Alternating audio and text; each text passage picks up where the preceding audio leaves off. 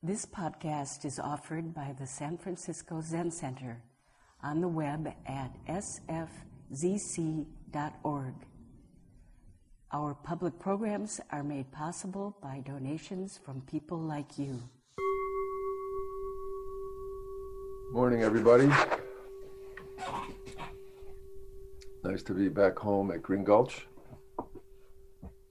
I actually am talking to you from about a mile and a half from Green Gulch, where I live here at Muir Beach.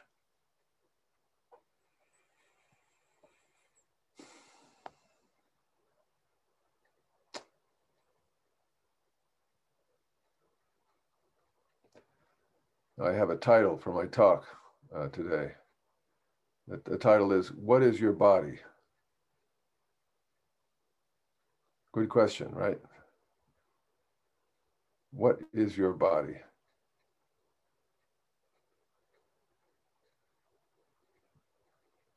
It makes me think of one story from the Blue Cliff Record. Two monks are paying a condolence call, and one of them knocks on the casket and says, "Alive or dead, alive or dead." And the other one says, "I won't say, I won't say." It also reminds me of another story.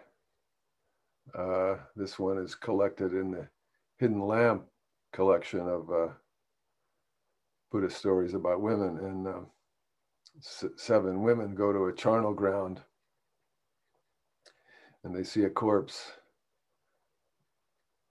And they say, What's that?"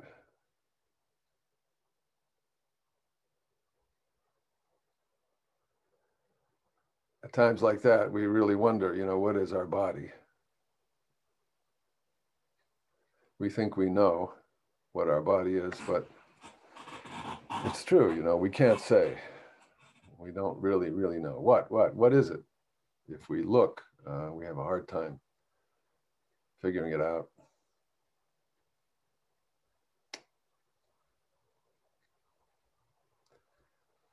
Last week, we had Sesshin, our annual 7-day Sesshin,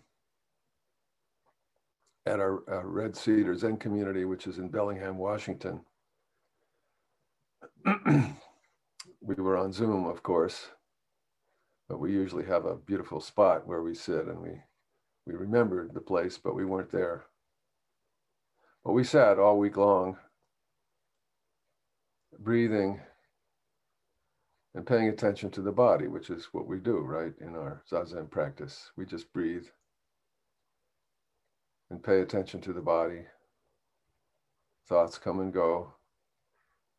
Sensations come and go. Sounds come and go.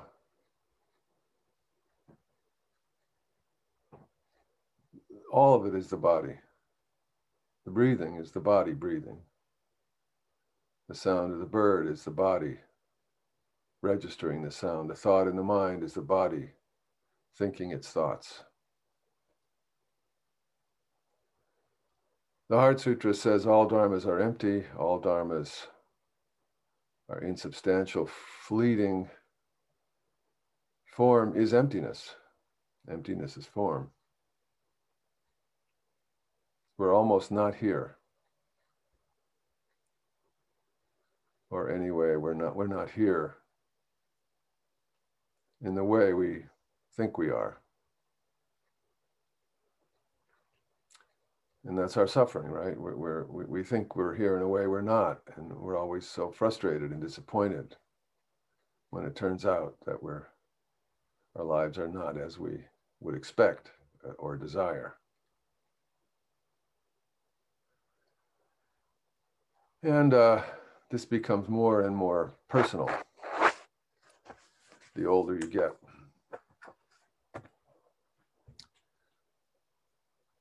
Being alive is a strange and precious mystery.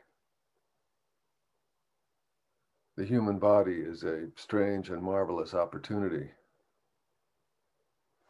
I really think we have no idea what the body is. So in that session, one of our guys up there at the Red Cedar Zen community is named Bob Rose, and I was talking to Bob Rose in Dokusan, and he reminded me of a poem by Robert Creeley. So I'll read for you this poem of Robert Creeley called "The Plan is the Body."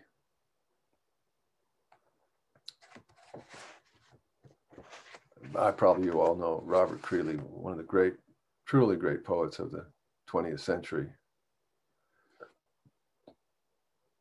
The plan is the body. The plan is the body. There is each moment a pattern. There is each time something for everyone. The plan is the body. The mind is in the head. It's a moment in time, an instant, second, the rhythm of one and one and one and one, the two, the three. The plan is in the body. Hold it in an instant in the mind. Hold it, what was said, you said.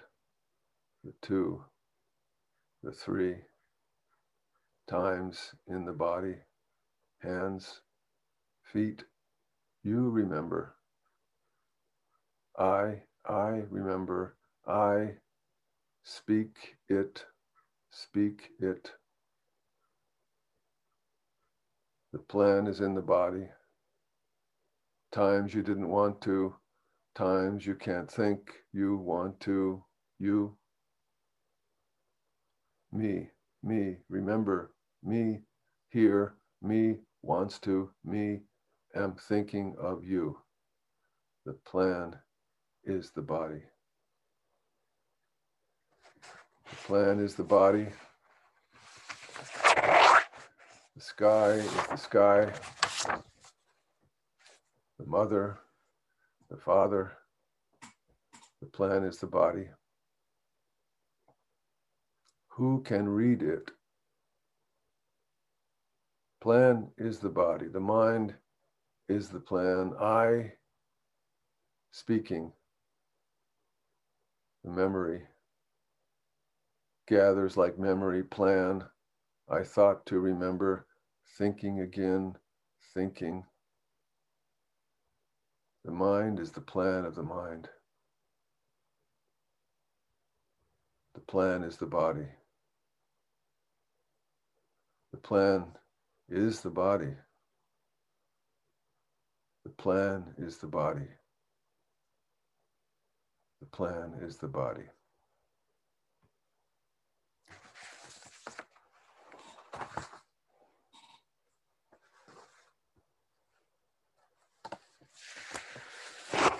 I guess the reason I was thinking of this, what is your body, is because that's the title of one of the essays in my book that just came out, called "When You Greet Me, I Bow." So I'll tell you a little bit about that book, and then I'll read some excerpts from that essay.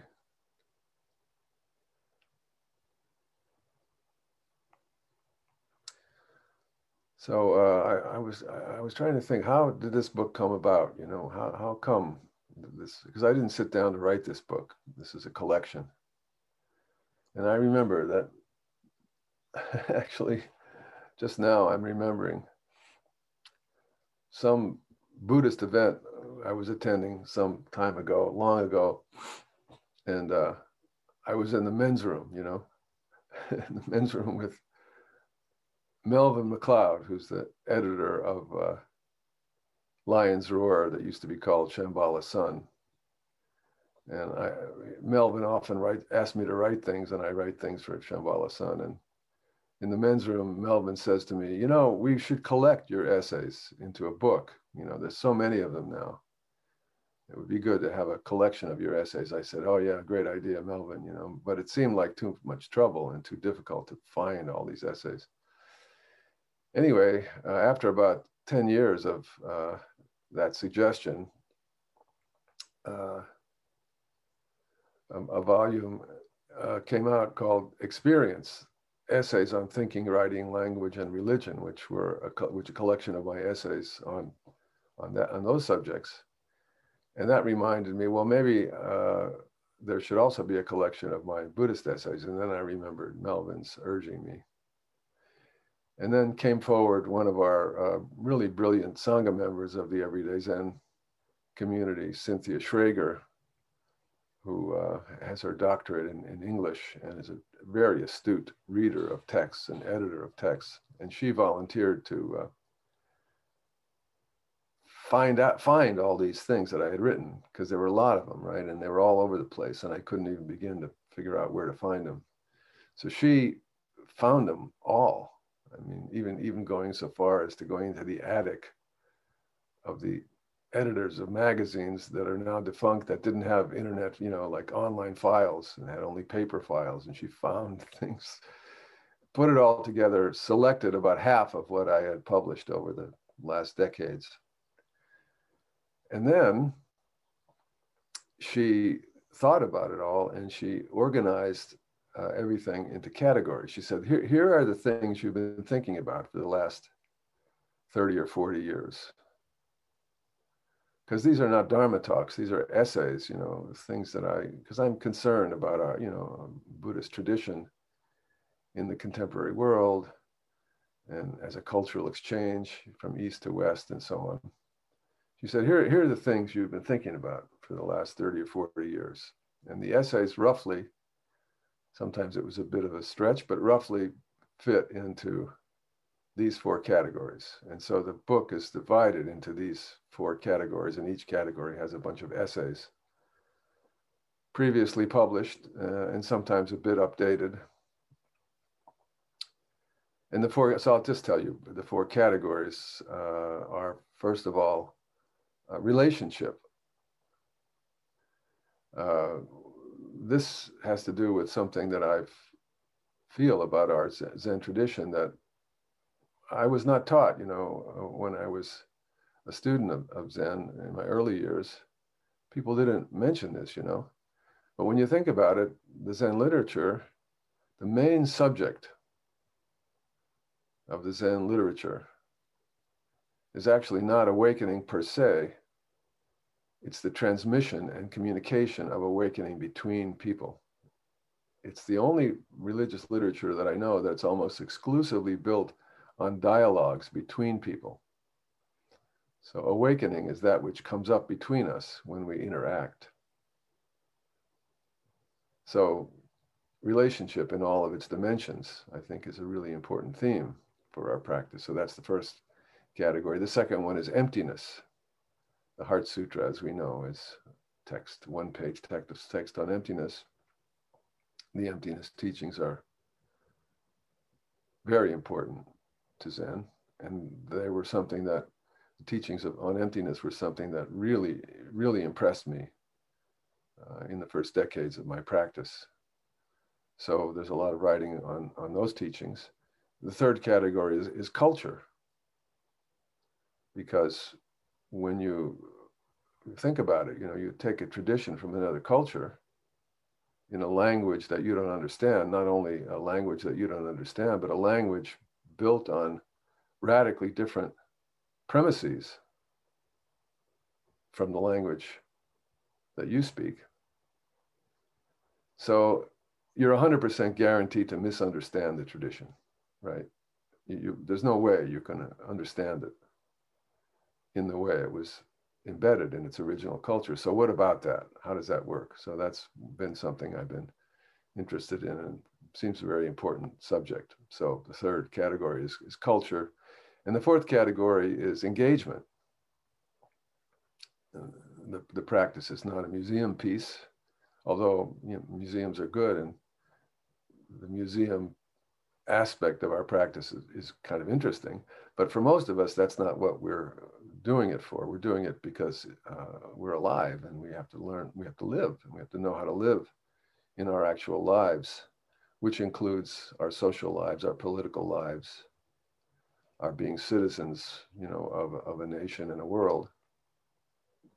So there's a whole bunch of, and it's surprising all the different issues that I was writing about, from the 9/11 terrorist attacks to peace in Israel-Palestine, to environmentalism, to feminism and full inclusion in Buddha Dharma, and so on and so on. So those are the 4 sections in the book: essays on relationship, emptiness, culture, and engagement.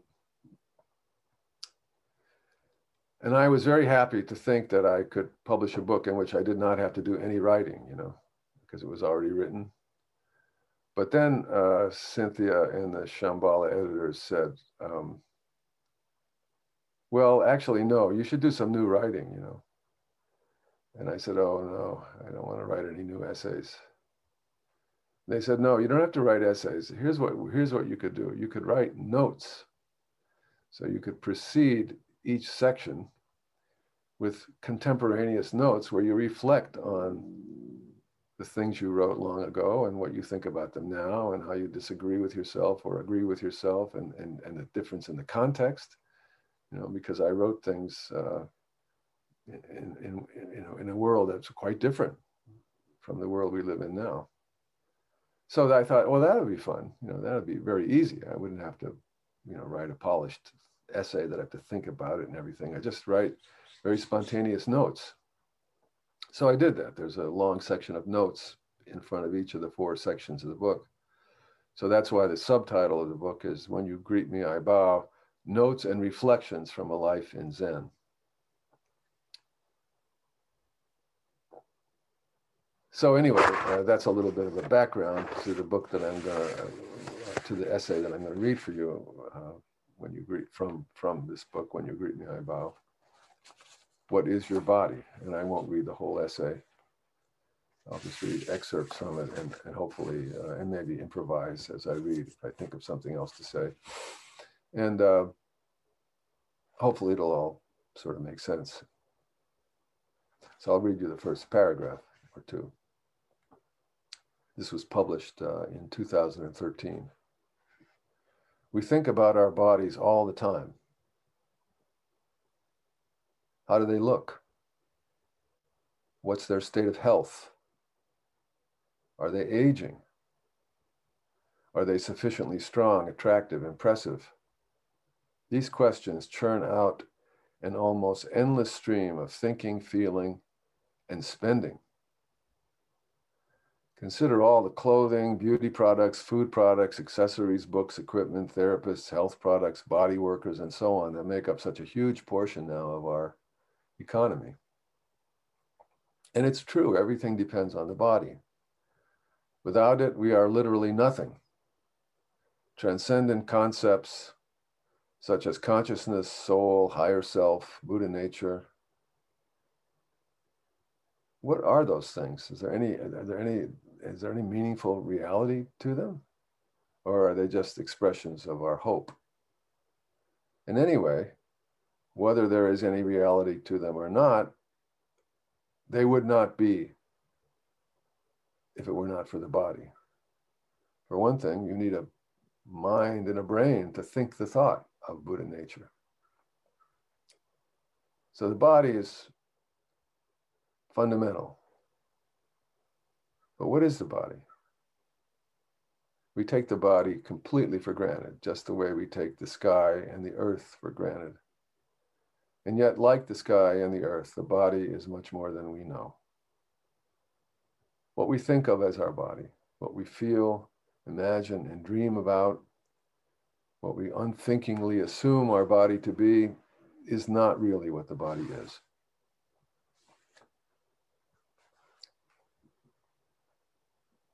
And what about you, me, I, the self? How does the self relate to the body? since we know that when we pass away, there's still, the body is still there, but the self isn't there anymore. How does the self relate to the body? Where is it in the body? If we say my body, it sort of implies that there's somebody else who says my body. The body doesn't say my body.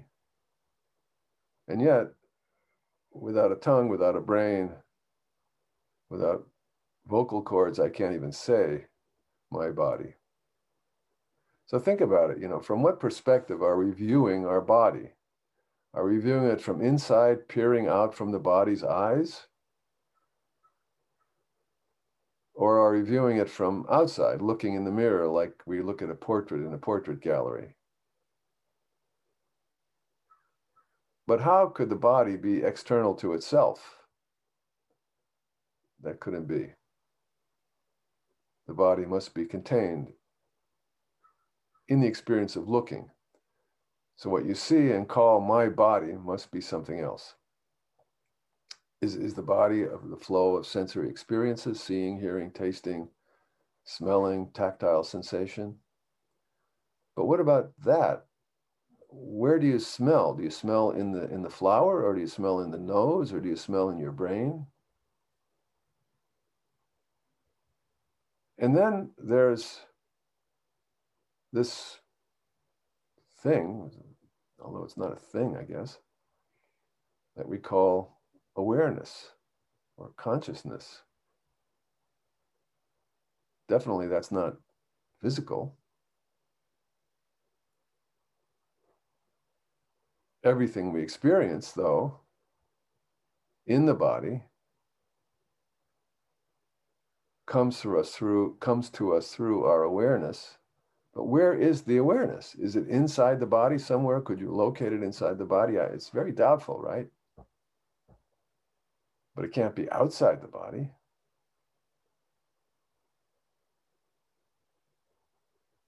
It's very perplexing, really. And yet without awareness, there's no person. There's no body, really. I mean, the body without awareness is the equivalent of a stone or a piece of metal. It's physical stuff. It's not the human body. So this is not just me, obsessing about these impossible to answer questions. Also, the early Buddhist pundits thought about this because this was absolutely central to the Buddhist teaching, right? What is non-self, anatta, if we don't consider the body? So the Abhidharma is the Buddhist science of subjectivity. The early Buddhists, were very rigorous in examining the human experience. They didn't have fMRIs or anything like that, but they had intense capacity for subjective investigation. And it was their conclusion that there is no body per se. There's just a variety of momentary mental events. Some of them are connected to what we call physical, but they themselves are not physical. So, for example, if I'm in my sesshin in Red Cedar Zen community in Bellingham, and I'm sitting there and I have a pain in my back, I say, ouch, my back, but actually it's a mental event, right? The sensation of pain is a mental event. It's an event that occurs in my awareness. So if I was, unconscious or had no consciousness, there's no pain in my back. So I say it's my back, but it's a mental event. And the same with hearing, seeing, and all sense perceptions. They're mental events that are stimulated by what we call physical objects, which the Abhidharma called rupa. So there is rupa. They analyzed that there's such a thing as rupa, but they thought that rupa was itself a form of consciousness, a different kind of consciousness. What's the difference between rupa and arupa?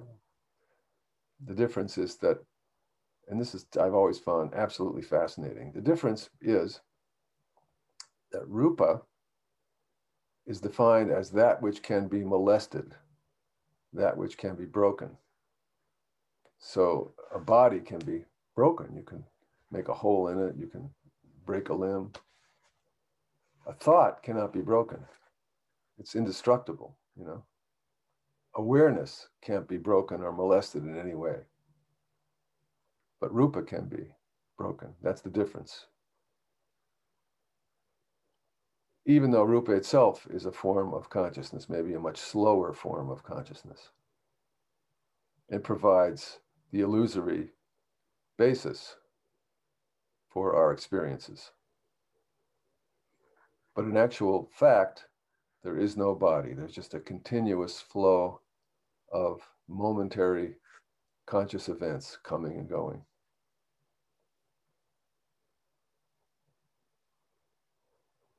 And yet we have to admit that our body as an experience that we feel is our body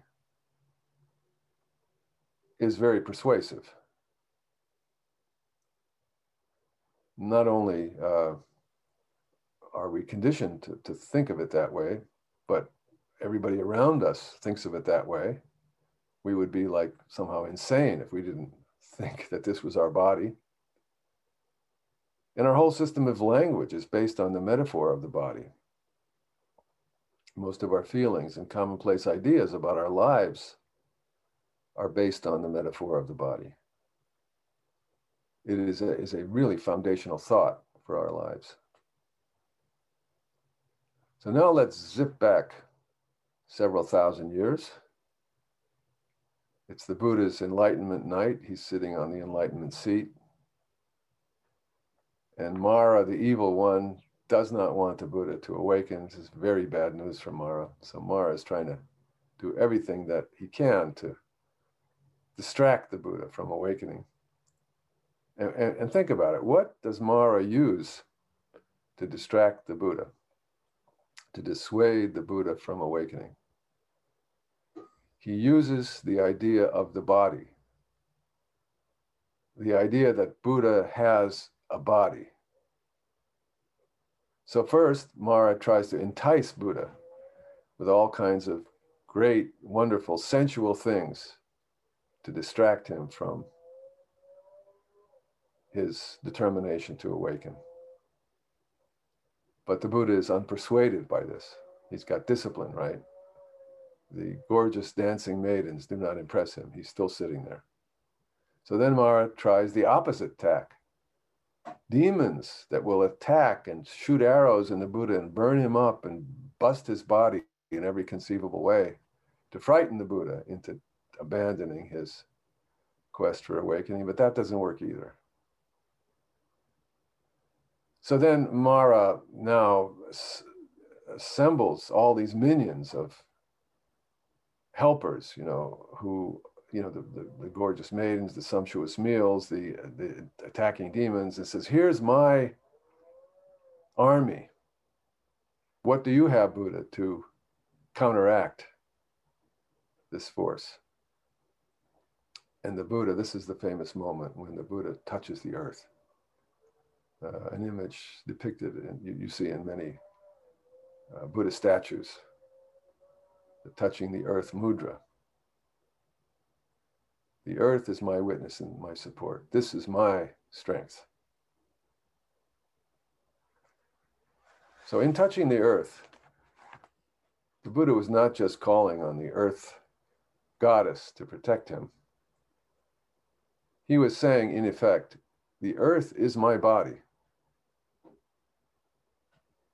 My body expresses earth, is produced and supported by earth, is made entirely of earth elements. And there is nothing on earth, no matter how frightening,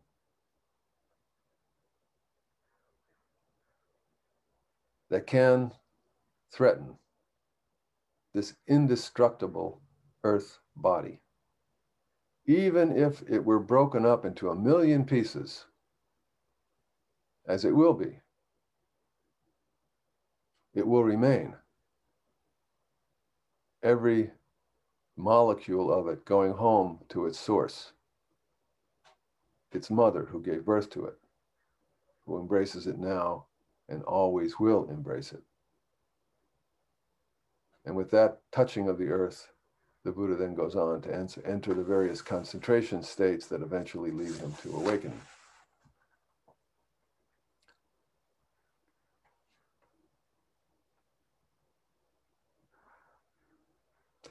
The Buddha's body in the Mahayana Sutras is an object of great discussion. There are 3 Buddha bodies: the Dharmakaya, or true body of Buddha, measureless, all-encompassing, perfect, beyond perception and concept; the Sambhogakaya body, the enjoyment body, the purified, perceived body of perfect meditation and teaching, the body depicted in the statues that we see and that inspire our practice; and finally the Nirmanakaya body, the transient historical body that appears in our world for the purpose of teaching ordinary beings like us. In Zen teaching, we just know that the ordinary human body that can be accessed in meditation practice is itself beyond the human body as it's normally conceived.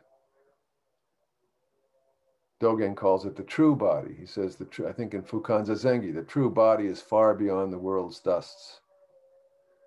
And in the Song of Zazen, Hakuin Zenji says, this very body is the body of Buddha.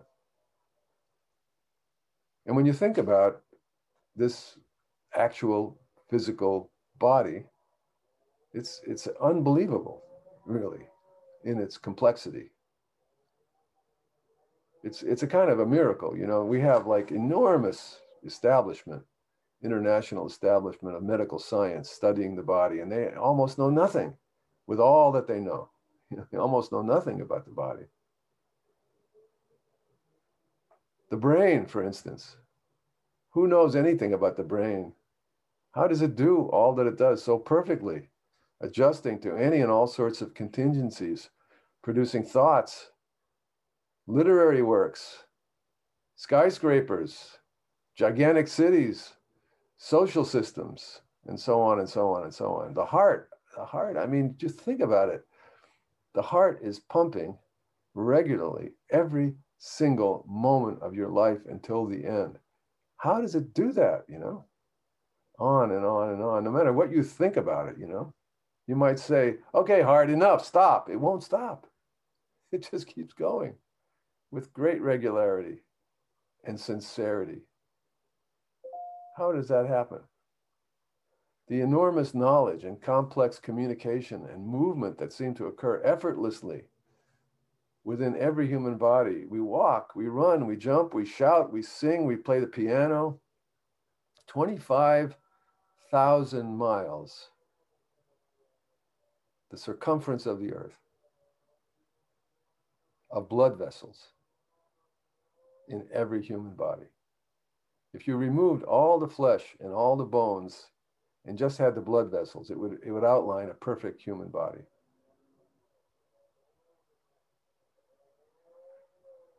And blood is flowing through these vessels constantly, nurturing every cell in the body. Who can not be staggered by the immensity of the human body, which no one figured out, no computer designed it, no computer can understand it. There are no patents, no laws that govern it. Nobody knows where it comes from. Nobody knows how it was produced. And I'm not even mentioning the consciousness associated with this human body, a consciousness that knows itself. No clue. so far as to how that works. So when we practice in Soto Zen, really it's to me the most brilliant, because it's so simple. There's no spiritual themes to contemplate, no teachings to understand, really. We just sit there with our body, right? We just sit there and we breathe. I feel like our practice is basically sitting with the feeling of being alive, which we totally take for granted. Thanks to the fact that we're alive, we have all these enormous problems, right? You have your problems, I have mine, then we have our collective problems. That's what we're thinking about every day. But if we weren't alive, none of these problems would exist. When we sit in Zazen, we're just sitting with being alive, period. And being alive is also dying, right? We inhale, we come to life. We exhale, we let go of everything. We're sitting with the feeling of being alive, body, breath, consciousness. That's Zazen. The body, the true human body, which is not just a physical body.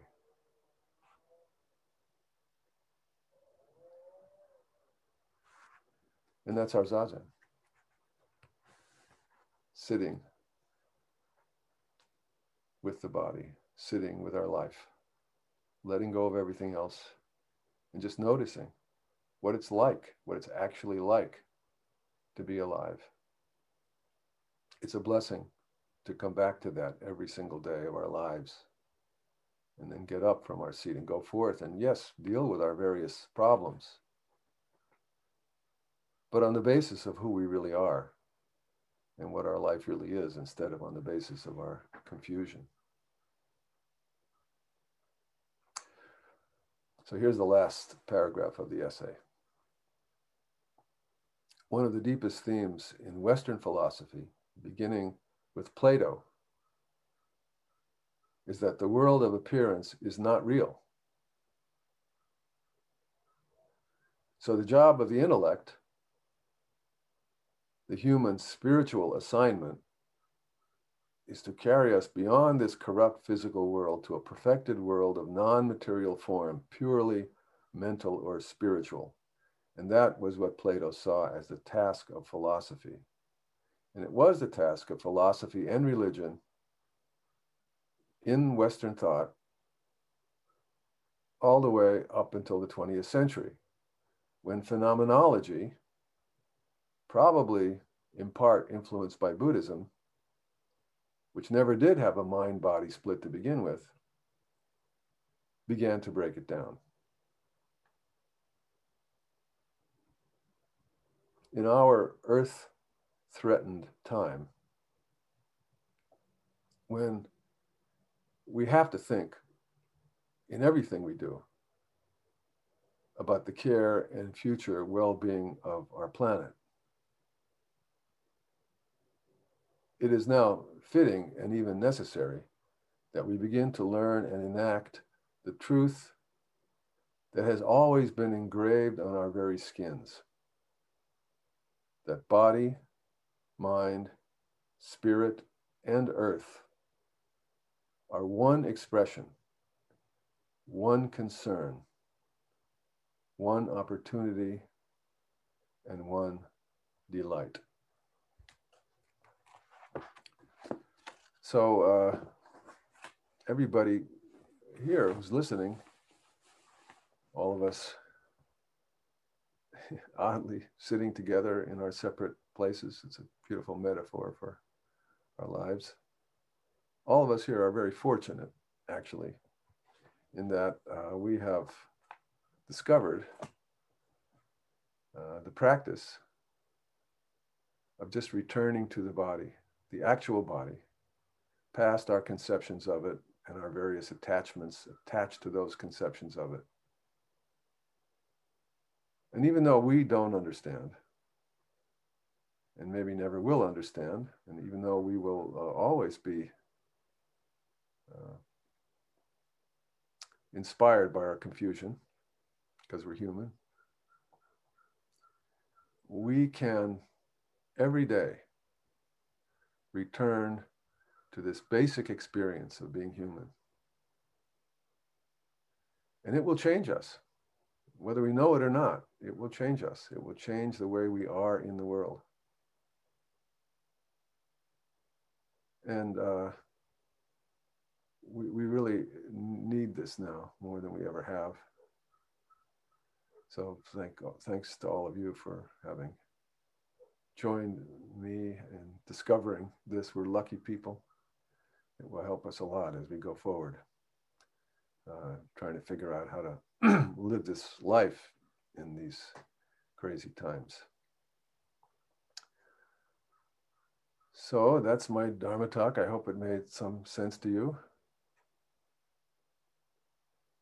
I don't know if it made any sense to me, but anyway, I appreciate all of you being here.